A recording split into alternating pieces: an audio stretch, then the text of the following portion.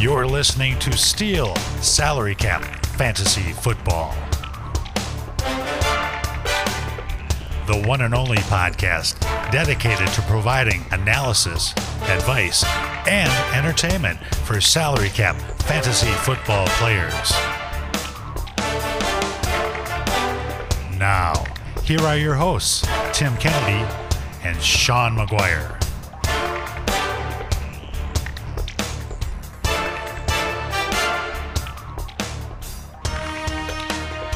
Well, gather round, everybody. It is time once again for the Steel Salary Cap Fantasy Football Podcast. I'm Tim Kennedy. I'm here with Sean McGuire. Hi, Tim Kennedy. Hello, Sean McGuire. How you doing? I'm doing pretty well. It's a beautiful day here. I got a few things done on my house today that I wanted to get done.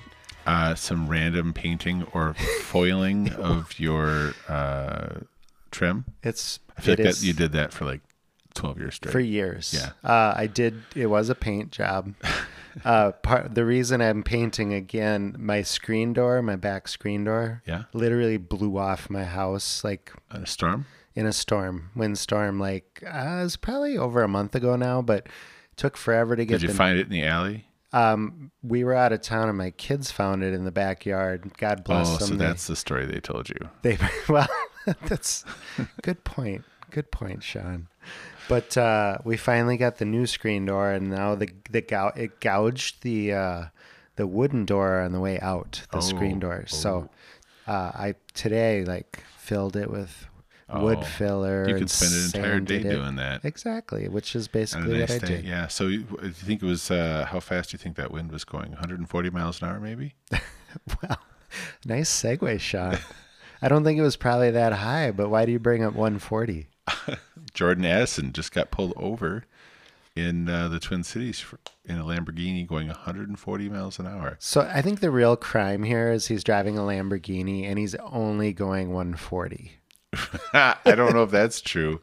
I mean, Joel Walsh drove a Maserati 185, right? So yeah, that's true. I will say, I don't know. I mean, Walsh might have been driving on the desert flats or something. This isn't a city. That's true. No, You think Addison? I know he's probably concerned that people had question marks about his speed, but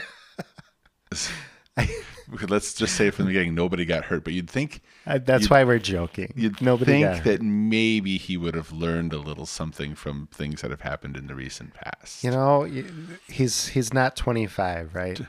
Like his brain is not fully formed. Not fully formed. That's the problem. He could be really good at football and whatnot, and still not have a completely formed brain. So number one in importance is nobody got hurt. Yes, number one. Number two, and a distant number two, is does this impact Jordan Addison's season? Do you think? I don't know. I mean, honestly, it's so reckless. I'd be surprised if the NFL did a suspension or something like that, but. It's not. I mean, the judgment involved. I can give a little bit of a pass for young people being young, but it still is. It gives me a little pause. If you remember, I had the first 4 receivers all in a jumble. I think it was 4. It was JSN and all Addison, the first rounders, Quentin Johnson, and Zay Flowers, right? Yeah, I think Zay I ended up having going last because you like Mingo, but I think it was the top 3 that I really had a hard time with. Okay, and I think this a little something like this is enough to kind of nudge somebody else higher for me. Okay, I still like him as a player, But you have to factor. There's a knucklehead factor you have to account for when you're drafting a rookie, and this increases a knucklehead factor a little bit, just a little bit. Right. Another piece of news here: we had DeAndre Hopkins sign with Tennessee recently for 2 years, $26 million, could be up to $32 million. Yeah, with incentives. A bargain compared to. OBJ, right? A little bit. Yeah. Do you want me to comment first? Yeah, I think it looks from our doc here that you have more to say about it. But Well, we had just done a bunch of the free agent stuff, and we didn't have this one in, so I kind of just did this a little. I'm going to do like a little mini one. yeah, let's Here's what I think.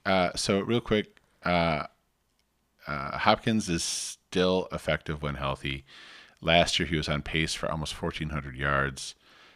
His numbers, when you actually look at his effectiveness, 71st percentile versus man, 51st percentile versus zone, which you think sounds not great, right? That's middle of the pack, but that's as a big X receiver. Like it's not that you see. That's the number that Pickens, I think, was like 3rd percentile. Yeah, So and you were talking. We were just talking the other day, just off air, about the fact that these big X receivers, typically that percentage or that success versus zone is not great for a lot of those. yeah, I mean, guys. they still have a, like if you look at the actual percent of success, it can still be pretty good. But as a percentile compared against all the other receivers in the league, they tend to be a little bit lower in that, and they tend to be a little bit better versus man. He's still drawing the biggest cushion in the league, number one, and so I don't really have a ton of questions about his ability. Right now, he's still what I would say is like an alpha receiver. So he's going to draw targets to him based upon what he can do. And then I started thinking about where he went. Okay, so that offense is not traditionally thought of as like a high-powered passing offense, but Tannehill has supported other receivers being very good, and A.J. Brown and Corey Davis. So I don't really see why he wouldn't draw a similar number of targets and be able to produce at a high level. So I'm in on D-Hop there. I think his numbers in the desert weren't great. Sometimes I think that maybe Kyler Murray's. I mean, he wasn't really playing last year, but still a little overrated, as a passer. So I don't really see this as a down thing for him. I'm in on Hopkins in Tennessee. It's hard to be out on Hopkins. It's hard to be out on Hopkins until he actually fades. Like, right. The cliff is coming. It'll happen. Yeah. But this year I think he's fine. So he goes there, and I thought about the impact on like basically two players, Treylon Burks. We talked about Treylon Burks, I think, just like last week, right? So it's we talked about Chig too. We did. We actually. So this is very. So Burks, basically, one of the things I said is they had him playing X when he never had done that ever before and never had demonstrated he was any good at it. And in the pros, he wasn't any good at it. So I was like, I really hope this experiment ends. This ends that experiment. Right. He's not going to do that, and that's fine. It does give him the chance to do what he's good at. The problem with that is that's basically the same thing Chig does, being a big slot receiver. Chig, I think, wins downfield a little more, but I really see them fighting for the same balls. Mm-hmm. So for me, okay, so I could see a scenario where both those players had some production. Now I really think one of them is going to be a big disappointment, and the other one's going to be a small disappointment. And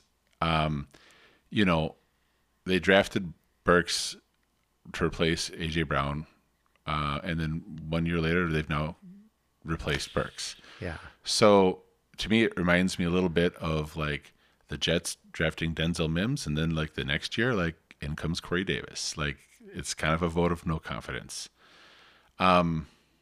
So I don't know what he can do with the role that he's going to be given, which he should be better at. But I wasn't in love with his profile to begin with, and I don't see volume at that particular position. So I think last week I suggested that maybe you move on from him, and now I'm kind of move on from Burks. Yeah, but now I kind of feel like I don't know if this might make it less like people might be less inclined to trade for Burks because of this, and so you might have missed your opportunity. Hopefully, somebody doesn't read the news or doesn't appreciate it or like believes one of these things like, oh, he was going to draw the top corner, and so that he's going to be wide open all the time. Great, use all those sales points, but get rid of him. Yeah. Chig, he was very productive in that role. And I just see it as he's going to get a volume decrease. The team basically turned to him at the end as the reliable guy that could actually get stuff done. And I don't think he's going to get that volume. So, like, my love for him, which was never as good as the love you had for him, but the love I had for him was very much conditioned on this role. And I just think there's going to be a decrease in targets, and as a result, like, you know, he's still talented, but I see him much more in like the next tier. Like I before he was kind of in the same conversation with Dulcich as to who I liked, and clearly he's dropped down for me a little bit. But I still like Chig. I just don't think he's great. Well, for me, I'm still in on Chig. I think you're right, though. I think his part of my argument for Chig last episode is that he would get a lot of targets. I do think that decreases this year with the signing of Hopkins. Hopkins is 31 years old this year. Right. Even those really super elite receivers, I mean, it's hard to maintain that really high elite stuff. And 32 is kind of the typical cliff for those really good receivers. So right. I think if he's got 2 years in him, that's probably what he's got, I would say. And Chig is he'll probably miss some time too. I do think we're going to see some time. Like, if you think about how Julio Jones kind of faded, like, it came pretty suddenly. It happens in a hurry. And it happened with injuries, and that can definitely happen here. Yeah. And Chig's only 23. Right. And so you could go back. I'm not going to repeat the metrics right now, but you could go back if you're interested. I just think Chig, who knows? He may not pan out, but the metrics that he had in his rookie season were impressive enough where he's a guy I would still be pursuing. I would like to have him on my team. And maybe it's a buy opportunity. Maybe it's a buy opportunity for him if you're thinking a little bit more long term. Right. I think that's a different possibility. Right. All right. On to the main part of our episode here. We have year 3 players. So these are guys that were drafted in 2021. They're about to enter their 3rd season. We picked 2020, right? No, you're right. No, that's because I was doing next week's work. Oh, that's right. Ahead of time. You were setting up the year 4 guys. No, these were the 2021. This was the 2021 class. Yes. We picked out a few of the guys that we found most interesting. I think you're starting us off, Sean. I am.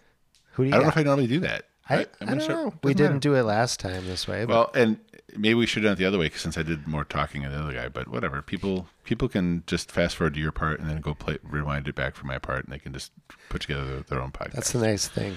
Nice thing about it. All right, so I'm going to talk about Kyle Pitts, and I think he's an interesting player. As a tight end, his rookie ADP was incredibly high. I think he was 3rd in a good draft class. So I'm going to presume that his salary is also high, especially in leagues where you don't discount tight end salaries, right? So, like, we've talked about, our league discounts tight end salaries, and that's why I was like, I'd take Pitts number 1 overall. But if you don't, and you're paying him a big salary, then what's going on with him becomes everything becomes much more kind of a high stakes play, right? Right. One thing I thought was interesting is that he had over 1,000 yards as a rookie, and no tight end has over 1,000 yards as a rookie, and his ADP dropped. Last year was just straight up disappointing. I think he basically had 350 yards. His ADP dropped again, but like, his production metrics they're still good. So why is that? So why the drop, you mean? Well, yeah, like, if he was still good at football, why were his numbers down? Well, a couple things. One, he was basically used in a different way. He was used as a decoy. He would basically run deep. He ran a lot of deep routes and allowed other people to catch the ball underneath. And, you know, that only works if you're a threat to go deep. So he's providing value to his team. It's not great for fantasy football players, but, you know, he was number 1 or number 2 in target rate, target share, deep targets, average depth of target, cushion, unrealized air yards. It's one of my favorite ones. It just means your quarterback's terrible. there was a lot of meat left on the bone. Marcus Mariota is not good at football. Like, he's not a should not be an NFL starter at this point. And I think that became apparent. And in comes Ritter. Well, but he didn't really play with Ritter. So like the thing is, like the Ritter came in at the very end and they didn't really play. But basically his production last year was basically Will Dissly with fewer TDs. So that does not sound great. One thing it's important to remember is in 2 seasons, one season was with Matt Ryan, right? 27 career games, 3 touchdowns. So that's not good.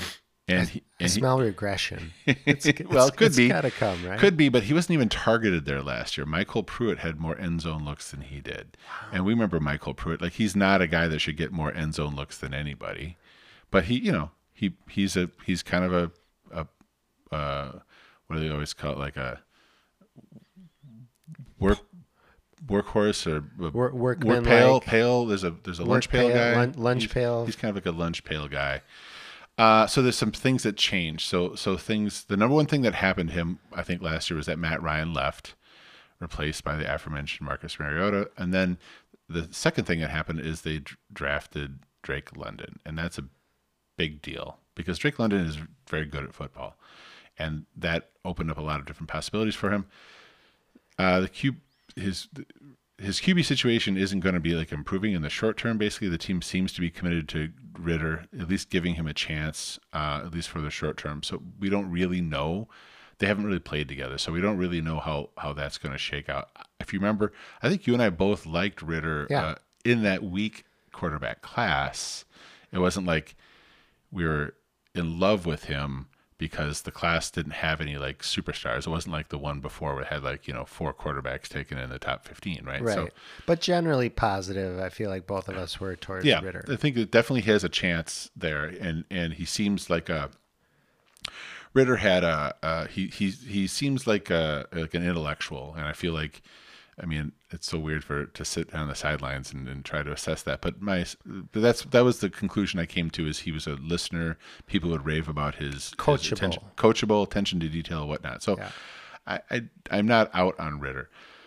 Keep in mind, Drake London's going nowhere. They also, this year now, they've drafted Bijan, and Bijan is a great receiver. So it's we're now kind of diluting things a little bit more. There's like, the wide receiver 2-3 situation there is, I would call, a little bit weak between Mac Hollins, who's a decent role player, and Scotty Miller, who's okay. I tend to think that they might draft another receiver next year, and that then you start getting one of those situations like the Ravens where you got a lot of players fighting for balls. So my conclusions for him are, it's a little tough because it really honestly depends on salary. And players, I don't think players dominate college like he did and then come in and dominate the NFL as a rookie and then suddenly become Will Dissly. Like, that's right. I will never believe that. So he has all the talent that anybody's ever suggested that he has. The team has a super solid foundation. In the last 2 years, they've acquired top talent at wide receiver, tight end, running back, and arguably quarterback, maybe. They already had a very talented offensive line. They've got a coach that wants to play ball possession, has been effective at using tight ends in the past. So for me, the only question is when to buy. I start to think, well, maybe it's not this year, maybe it's next year. But the problem with that, and that would be just based on kind of some of these transition factors, and the team might not be quite ready to really blossom quite yet. It's a little tough. It's like when you if you're at like an auction or something like that, and in your fantasy football auctions, and you're like, when do I start bidding on this player? Do I let this slide or whatever? And the risk is that if he has a big year, he is ungettable. For sure. Right now, he is gettable. And so I tend to say, okay, yeah, could you squeeze maybe something a little bit better if he has another subpar year? Sure. he's not going to fall off the cliff in terms of value. So I would tend to say, well, get him now while you can. It does kind of depend on first of all, number one thing, if you can trade an aging asset in for Kyle Pitts, even a really good one, Travis Kelce, Tyreek Hill, Cooper Kupp, and Superflex, like CJ Stroud's not old, but also I would do that. Jahmyr Gibbs, young, but also like you only have so many years with a running back, right? So those are Devontae Adams. These are guys that I would move if I could get Kyle Pitts in return. And Pitts he's going to turn 23 partway through this season. He's super young still. The really only tricky part about him is the salary question, as I said, right. Because if you got him on a discount because of your salary structure, then I think some of those are no-brainers. But then you have to consider, okay, what about players that have a little more tread on their tires, right? Devontae Smith, I probably wouldn't, right? Are you talking about Devontae Smith this week? Yeah, talking about him. Okay, I probably wouldn't. DK Metcalf, probably wouldn't. Drake London, probably wouldn't. Mark Andrews, probably wouldn't. TJ Hawkinson, about the same age. Andrews is 27, Hawkinson's 26. I'd probably move Hawkinson. He's also young, but I think the Andrews has basically kind of established a really high level of production for a long time, whereas Hawkinson has not really established that as a consistent basis. Well, and the question for Hawkinson too is Cousins is not necessarily his quarterback for long. Yeah, I mean, there's definitely questions about that. So for that's kind of, I threw out a bunch of names. Just I don't know if you agree with any of these names, or if you disagree with any of them. Let me know what you disagree with. But for me, it's like that's the main thing is those names are all appealing players. The older ones, where like, okay, so let's say Pitts fizzles a little bit. You're only losing a couple of years out of guys, then those are the situations where if you're potentially Devontae Smith, you could have being a top 15, 20 wide receiver for the next 8 years. That would be a little more cautious about doing. Yeah, I mean, the only name that you threw out that I like, a couple, like the rookies are the ones I really stopped to think about. CJ Stroud, especially if you're in Superflex, I'm not sure I would necessarily do that. It's tough. It's something I'd think about. But I think I'm okay with the Jahmyr Gibbs take. I don't think I'm as high on Gibbs as some people are in this class, so I think I'd be fine with that. So, yeah. I mean, just those are my opinions on some of the things that I would do. But I ultimately came to the conclusion that I think he's a rare enough talent that now is the buy window, and the buy window could be next year, but then you're rolling a dice that. I mean, if he has another 1,000-yard season, you will never see him hit the free agent market. For sure not. You'll never see him, be able to trade for him unless you're giving up huge things, right? So, and then if you have to if you were smart enough to draft him, if you have to make a contract decision this year, I thought about this way is like I would basically sign him to whatever is the max contract. He's 23. He's going to be an effective NFL player for many years. I think this last year there's definitely some clear reasons for thinking that that's the aberration. Yeah. All right. My first guy is Travis Etienne. Let's get it right. I'm going to say it the way he says it. All right. He plays running back for the Jaguars, of course. The surprising thing with Etienne is his ADP has remained surprisingly consistent. He didn't play his rookie year at all due to a Liz Frank injury. He still maintained that relative ADP of 6 in his class, even though he didn't play. He carried that into his second year. He had a productive season last year. He racked up over 1,400 total yards, and even so, he finished as the running back 16.5 PPR. And that basically came down to the fact that he only scored 5 touchdowns.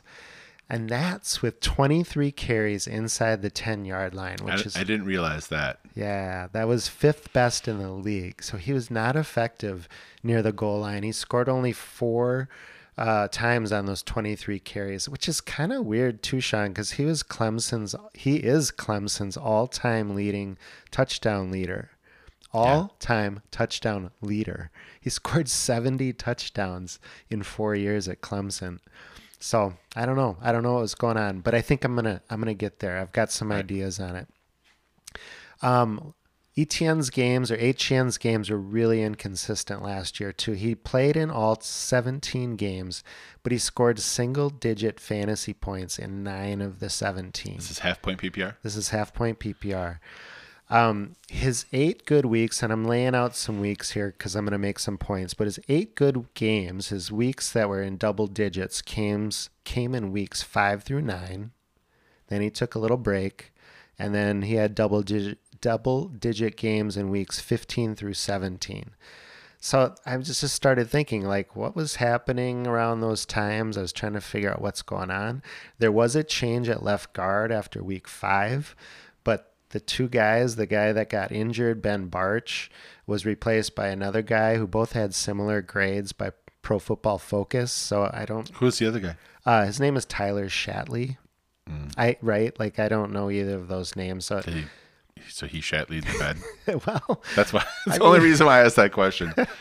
Sorry, super childish. That's fine. I am what I am. My point is, it didn't seem to be a big improvement on the line there, and nobody else really got hurt around him.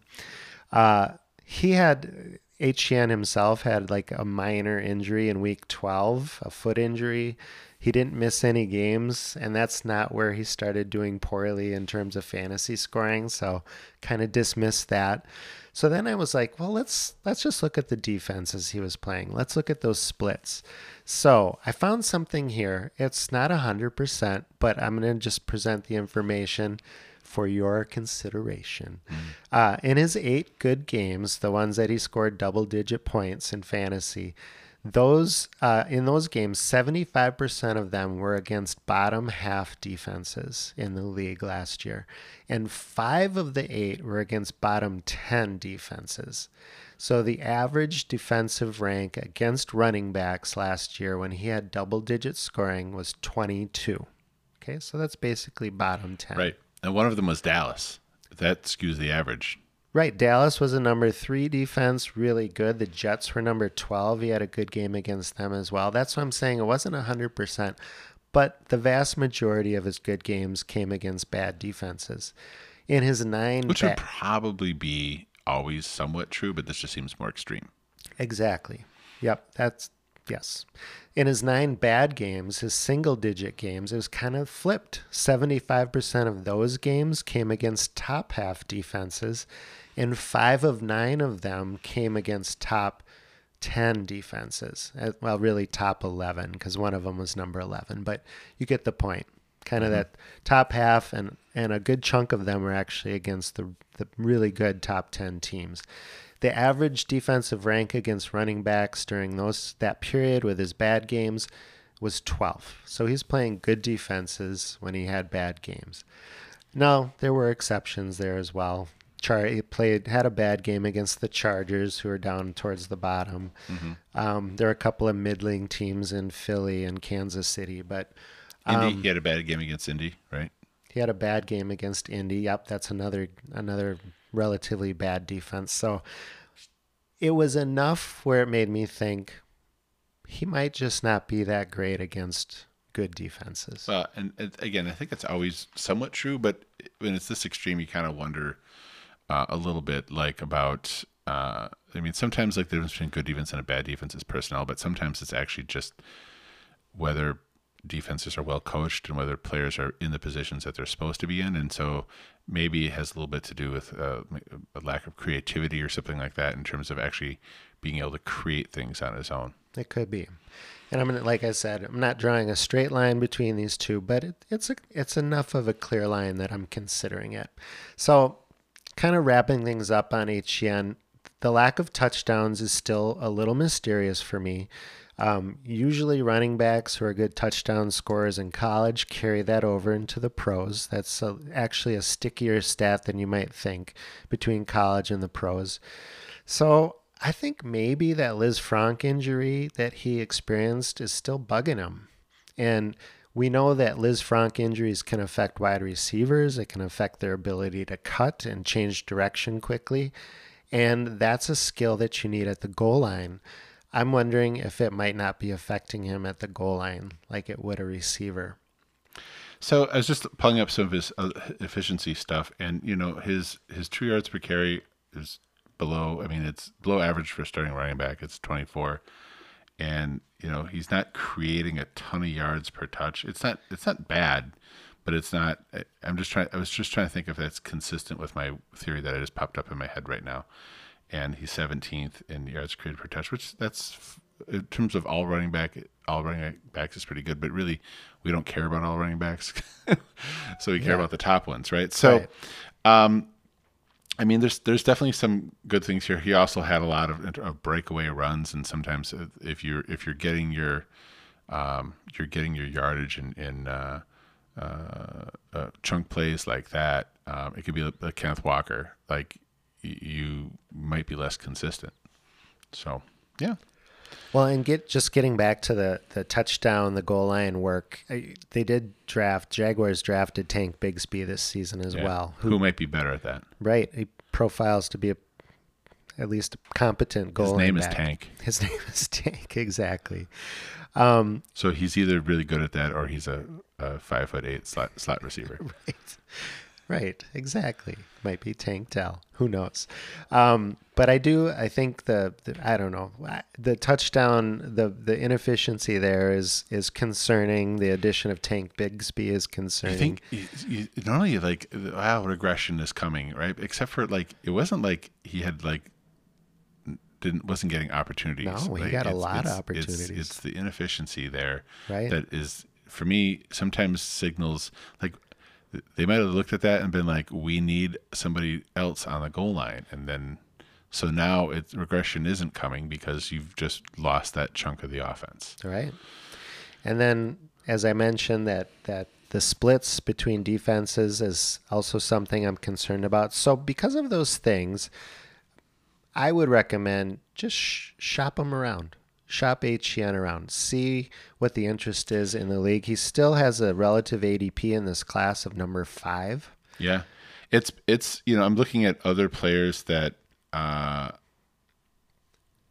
within the class, and actually just within the position, he's got a better ADP situation than Ramondre Stevenson, who we'll talk about a little bit later, better than Javonte, better than Najee at this point. And some of those names, I can definitely see making that switch. At the same time, you also can trade him in and switch positions too, and I think that can be.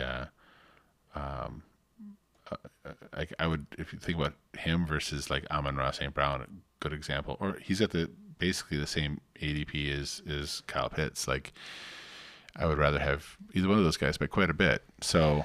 Yeah, and salary-wise, if you're considering this, Etienne is not going to be cheap. He was probably drafted around mid-first round in your. And Amon-Ra is going to be cheap. He's going to be cheap. Yeah. So, I mean, I doubt you're going to be able to pull that trade off. But I would throw something. I'd throw something in. I'd throw something in on that just to save the money. Yep. Yeah. Okay. Cool. All right. Let me talk about another cheap guy. Okay. Nico Collins. So, historically, going back to the beginning. Am I using my voice? You're drawing me in it's a story. So he profiled well for us, I will say. His breakout age 19.7, that's 78th percentile. Yards per reception in college 93rd percentile. Speed score 90th percentile. Didn't have a ton of college production, but his dominator was still 46th percentile. It was okay. I liked his film a lot. I think you liked his film, if my recollection is, but I think I liked his film more. And we know that. For sure liked him more. We know that because I drafted him. But because I had a mid to even high second round grade on him. I liked him quite a bit. NFL also liked him quite a bit. They gave him they drafted a third round pick, spent a third round pick on him. I think it was kind of a middle third round pick, maybe 80 something. But based upon his fantasy ADP, he probably is a minimum salary guy for most leagues, right? I didn't draft him in the second round. I had a second round grade on him. I drafted him in the third round. So his NFL production. Okay, so what happened after he got drafted? He's got a little over 900 yards and 3 touchdowns in 24 games. If you go on that's a little more than a full season, but it's basically on pace to be about 650 yards per season. Not great, but same statistically similar for guys like last year, like Rashid Shaheed, Alec Pierce, Jahan Dotson, Traylon Burks, and Christian Watson. Similar per game stats as those guys. And there hasn't been a whole lot going on in Houston. Well, it's not sexy. We've discussed how unsexy Houston has been until this year. Right. It's starting to get a little sexy. But here's the thing. So I started looking at, okay, so what true opportunities did Nico Collins have? Well, he had the number 31 rated quarterback in Davis Mills. I wanted you to go with 33rd. I wasn't gonna. That was never in contention. It was starting to come out. It was not. Go listen to the tape. There's no 33rd. I'll listen. Okay. I probably started that word, or it sounded like I started that word because I was considering 2 other things. But anyway, it doesn't matter. So what did he do? Well, Nico Collins was number 99 in target quality and catchable target rate, 100 in target accuracy, which means nobody, mostly Davis Mills, could get the ball anywhere near him. But he earned. You're smirking. Well, I'm just imagining Nico Collins having like a 6-foot wingspan. And Davis Mills could not hit. Yeah, like I'm right here. He couldn't get the ball within that 6-foot span. And there was a moment where we kind of liked Davis Mills, but like I think it was maybe honestly just hope, but for the people of Houston. So he did what he could do. He earned targets like a low-end wide receiver 1. He was number 27 in target rate. His true catch rate was number 4, meaning that he basically caught almost everything thrown his way that he could catch. He was number 2 in the league in contested catches. Not a ton of separation, but that's also kind of typical for that big X receiver. It also can be related to quarterback play because if the throw's behind you, it's going to be a contested catch. Like you might have 3 yards of separation, throws behind you, it's a contested catch. So when you start looking at like reception perception and like how did he look on the field, it was quite good. He's over 70% success rate versus both man and zone. As a percentile, he was 64th versus man, 28th versus zone, but I've already talked about how that's not a bad number for an X receiver. 74th percentile versus press. So it basically if you're looking at what you want a 6'4" X receiver to do in the NFL, he was doing it. So now he goes from Davis Mills, who can't hit anything, 6-foot target. Now he gets a ball placement specialist, CJ Stroud. And we've talked about Stroud could be a bust. Absolutely. But he does have elite arm talent, not just with power, but accuracy. And he has shown the ability to make the kinds of throws that Nico will need to be successful. So I like that transition for him a lot. Now, what's his target competition? The ghost of Bobby Trees. All right. And then 2 players who have no NFL wide receiver experience, basically. 5'8" separation specialist, Tank Dell. Never going to compete with him on the outside for targets. Cancer survivor, John Mechie, who we all root for, but like ultimately was a middling receiver prospect before we even knew that he had cancer. So he's not terribly big and he's not terribly explosive. Plays a very different game. Yeah, I mean, I would just challenge the middling prospect a little bit. Just he was a 2nd-round pick in the NFL. I'm giving my own ratings as opposed to, and you didn't like him as a receiver that much either. I did not. I just wanted to. Yes, wanted. He has draft capital, and definitely, I'm not counting him out. I'm just saying, it's not. You don't need to be scared. Like maybe John Mechie's great, right? That's definitely a possibility, but probably not. And a different receiver. And a different type of receiver. A lot more playing close to the line. I definitely see him as competing with Tank Dell for targets and Bobby Trees. All those guys all like to play close to the line of scrimmage. Nico's going to be one going downfield. So players you can swap Nico Collins for and get something in return. Elijah Moore. Okay. Now I still like Elijah Moore, but he has had a 5-game stretch his rookie year. So I just want to clarify. These are ideas to go get Collins. These are trades. Okay. And Elijah Moore's ADP, just looking at AP, these are all players that you basically can swap for Collins. And I'm just throwing out Elijah Moore as one of them. I don't hate Elijah Moore. I wouldn't say you would need to do it, but you're paying Elijah Moore a lot more. You're paying him as a late first-round pick, most likely, maybe a high second-round pick, and you would save a lot of money and roll the dice with Collins, and I think that's a decent play. Kadarius Toney profiles as a gadget player. Like, I know he's saying now that he can do more than that, but I think he's a slightly better Mecole Hardman. And, we liked him coming out of college. He hasn't really shown himself to be healthy or reliable. He is a much higher ADP than Nico Collins. Josh Palmer, similar salary, similar ADP. There's really no future for Josh Palmer at this point. Like, he could maybe, hang out there or if Johnston ends up being a bust or something like that, you need something significant to happen to give him that opportunity. And Keenan Allen and Mike Williams, like, there is talk of the next wave of receivers in LA being Quentin Johnston and Josh Palmer. There's talk of that, but there's a big difference between Josh Palmer and Keenan Allen. And also, they could easily just draft another receiver next year. Like, I haven't seen enough out of Josh Palmer to make me like, oh, you're gonna get something great there. Rondale Moore, he is going to be a terrible player on a terrible offense. His salary is going to be higher.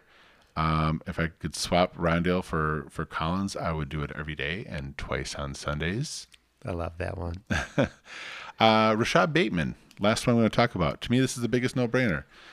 He's definitely pricier. He was, in most leagues, taken in the first round, has almost no production. He was replaced in the offense 2 times this offseason.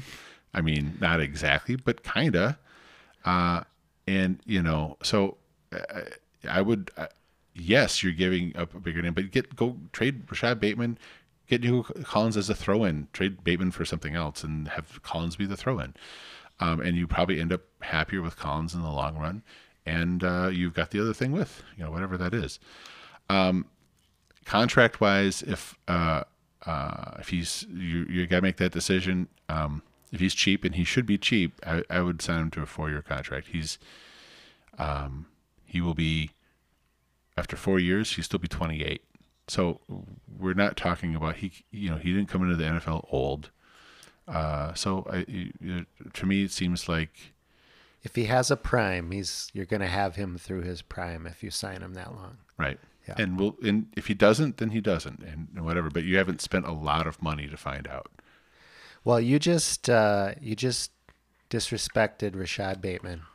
He is a gopher, so it's a little painful for me. It is a little painful. He's the next guy on the list. He's the guy I took a look at. Wide receiver for the Ravens. In 2021, he was the 27th pick overall in the NFL draft.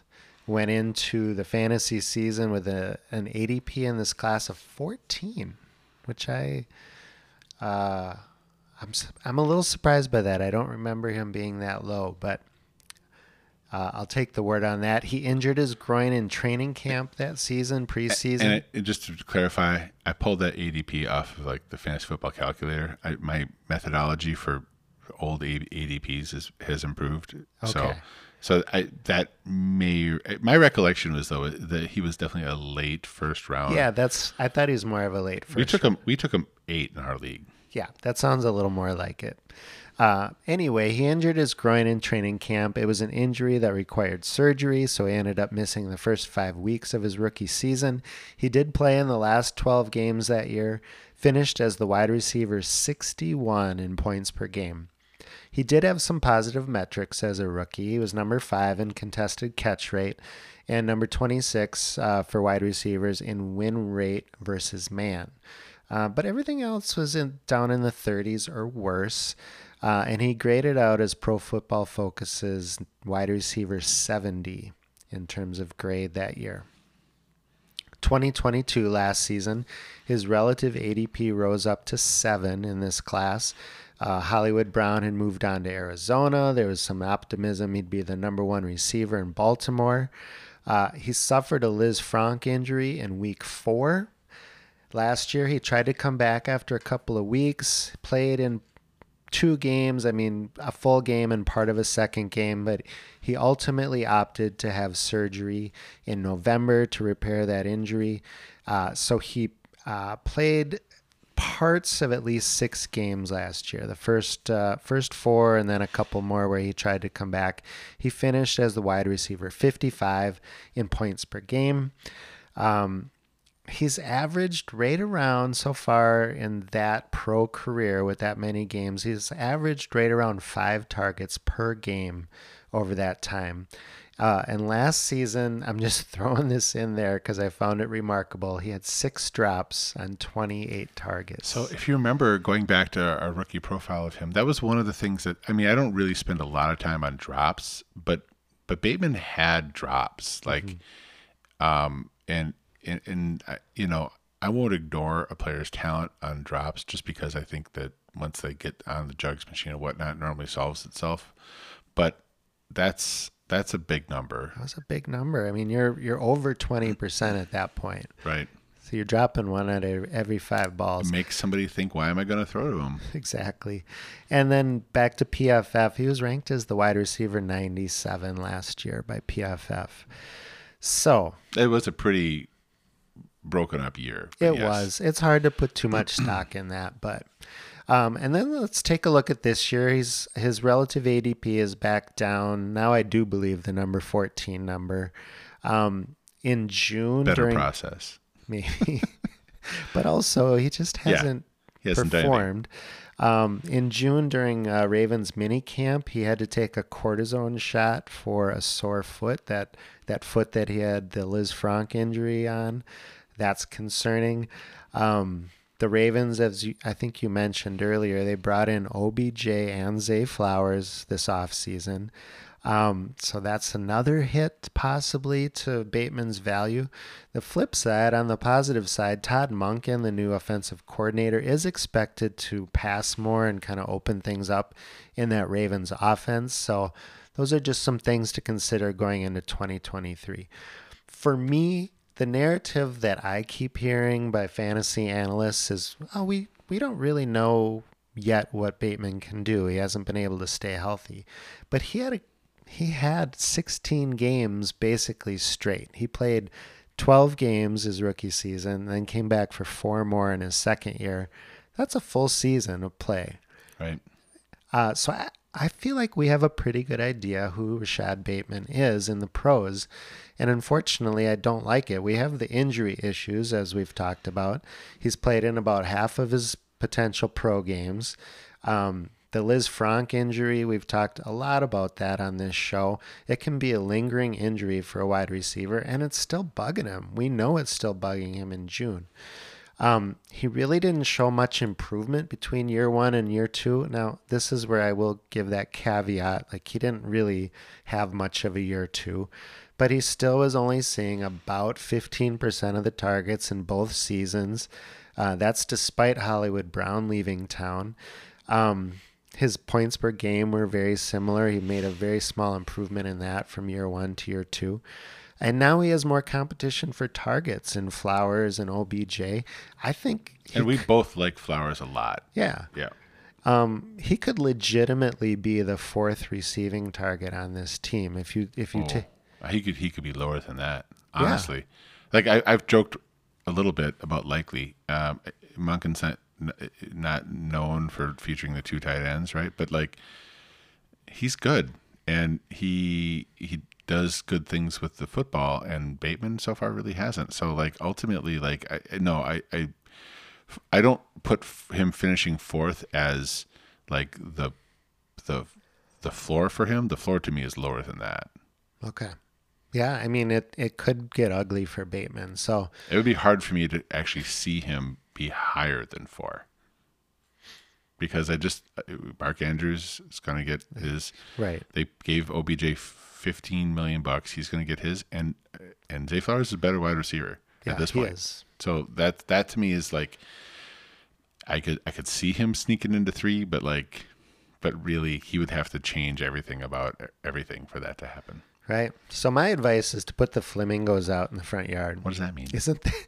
Is that a swapper? Yeah, isn't that the signal for that? Like, I've heard so many different you're things. into There's things. I've heard the swap. pineapples. Okay. I've heard rocks, like white rocks. We had a friend of ours who went over to some friend's house and they had white rocks in there. I should know because I've been to Houston. I should have asked. Oh wait, I can't tell that Oh, story. you can. Maybe this is the perfect time. No, it's not. Well, whatever you put out to signal to your league mates that you're ready for a swap, put those out Pink because flamingos. I would be working hard to trade Rashad Bateman while he has any value here. I'm not optimistic about his future. No, and he's a guy at least not in Baltimore. whose value could just absolutely crater right now. Yeah, I mean, similar ADPs, Elijah Moore. Like, I'd much rather have Elijah Moore, honestly. Yeah, I would take more. Trey Lance, yep. Yep. Give me Trey. I mean, there's some of these. Tony, yeah, I think Tony. I'd rather have Tony just roll the dice there.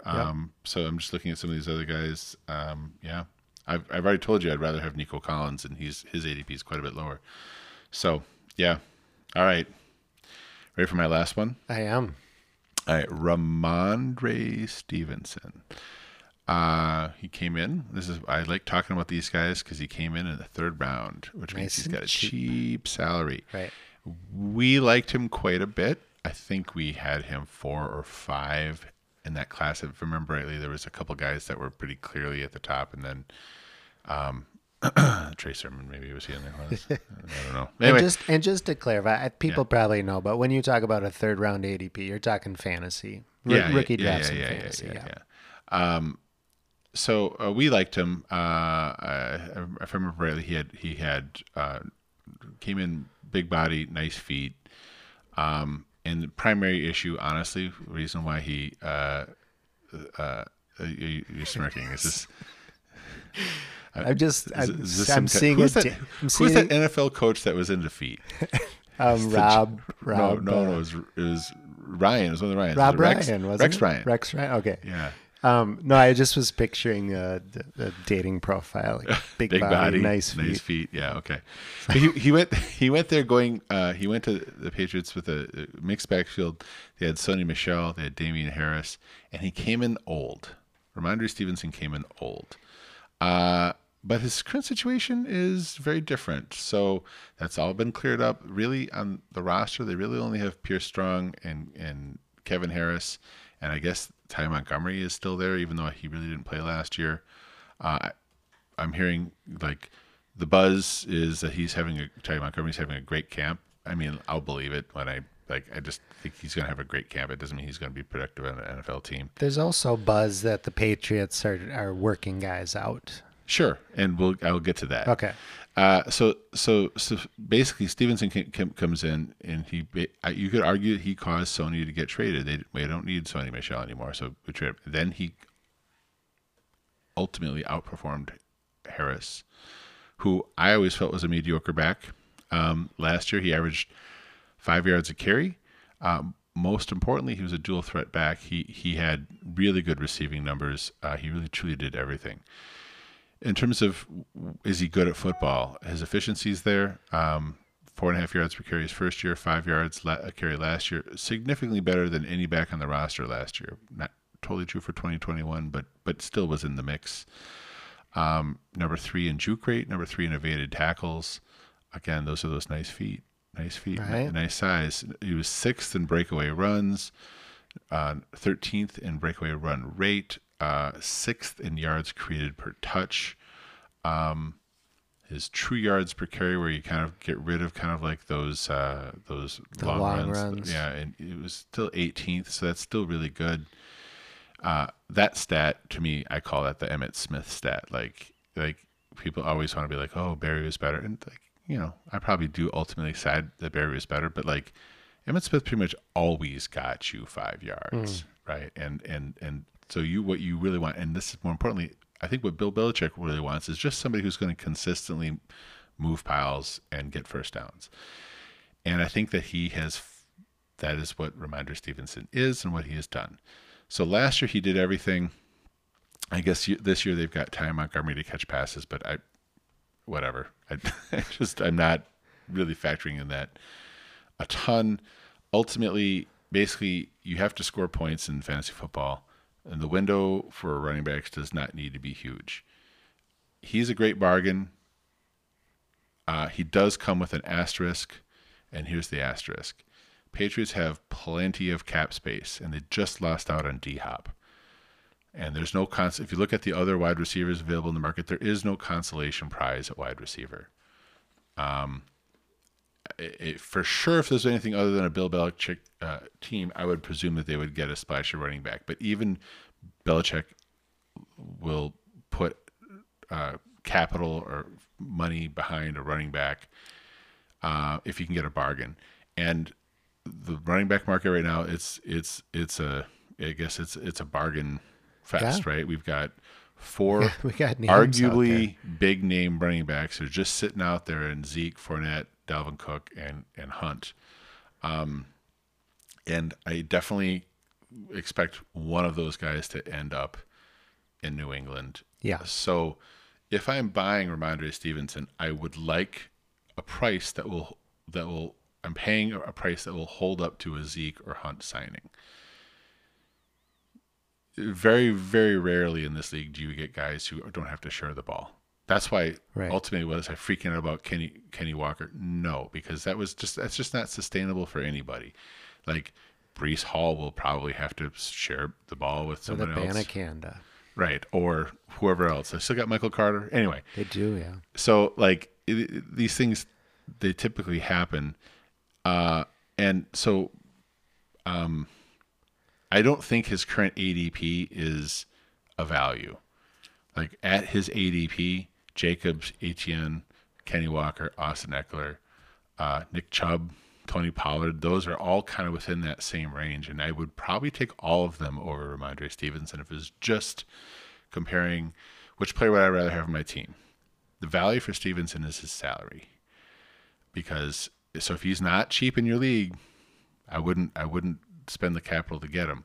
But if he's cheap at that, what I would call his likely salary, which is probably something close to your minimum, I would like him over everybody but maybe Jacobs, Walker, and Pollard are probably the three that I would still at a much higher salary would still want those players. Got it. From your list. Yeah. Yeah. So, and if I had a splashy big name like Swift or Javonte, and I could swap them for a player that I'm pretty confident is going to get the ball, I would do that. I would rather have a Stevenson. So if you have him and you got to give him a contract, I wouldn't go crazy.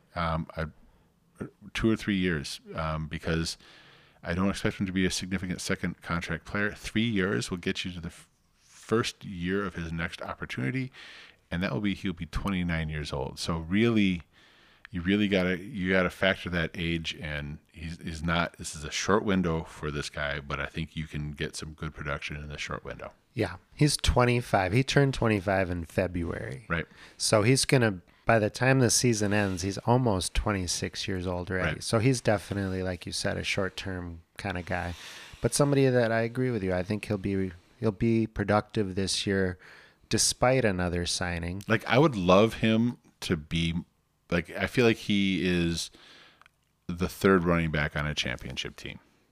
Yeah.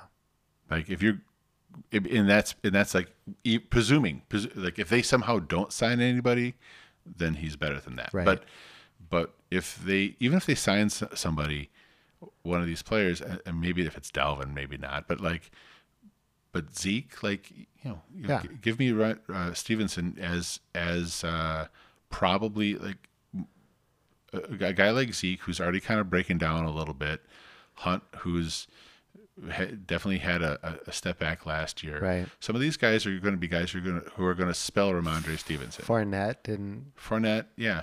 Now, I do think Dalvin Cook could actually challenge him, but I don't want it to be Cook. I don't want to. As somebody, you don't want it to be Cook. But other than that, I mean, that's why you kind of want to protect your price, and you don't want to overpay for him. All right, last guy here. I'm going to go fairly quickly. We're getting kind of long in this episode, Sean.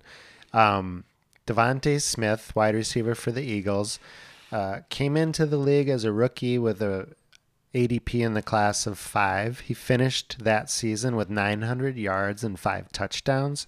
Finished as the wide receiver 29. That's not a bad rookie season. Mm-hmm. That's pretty good.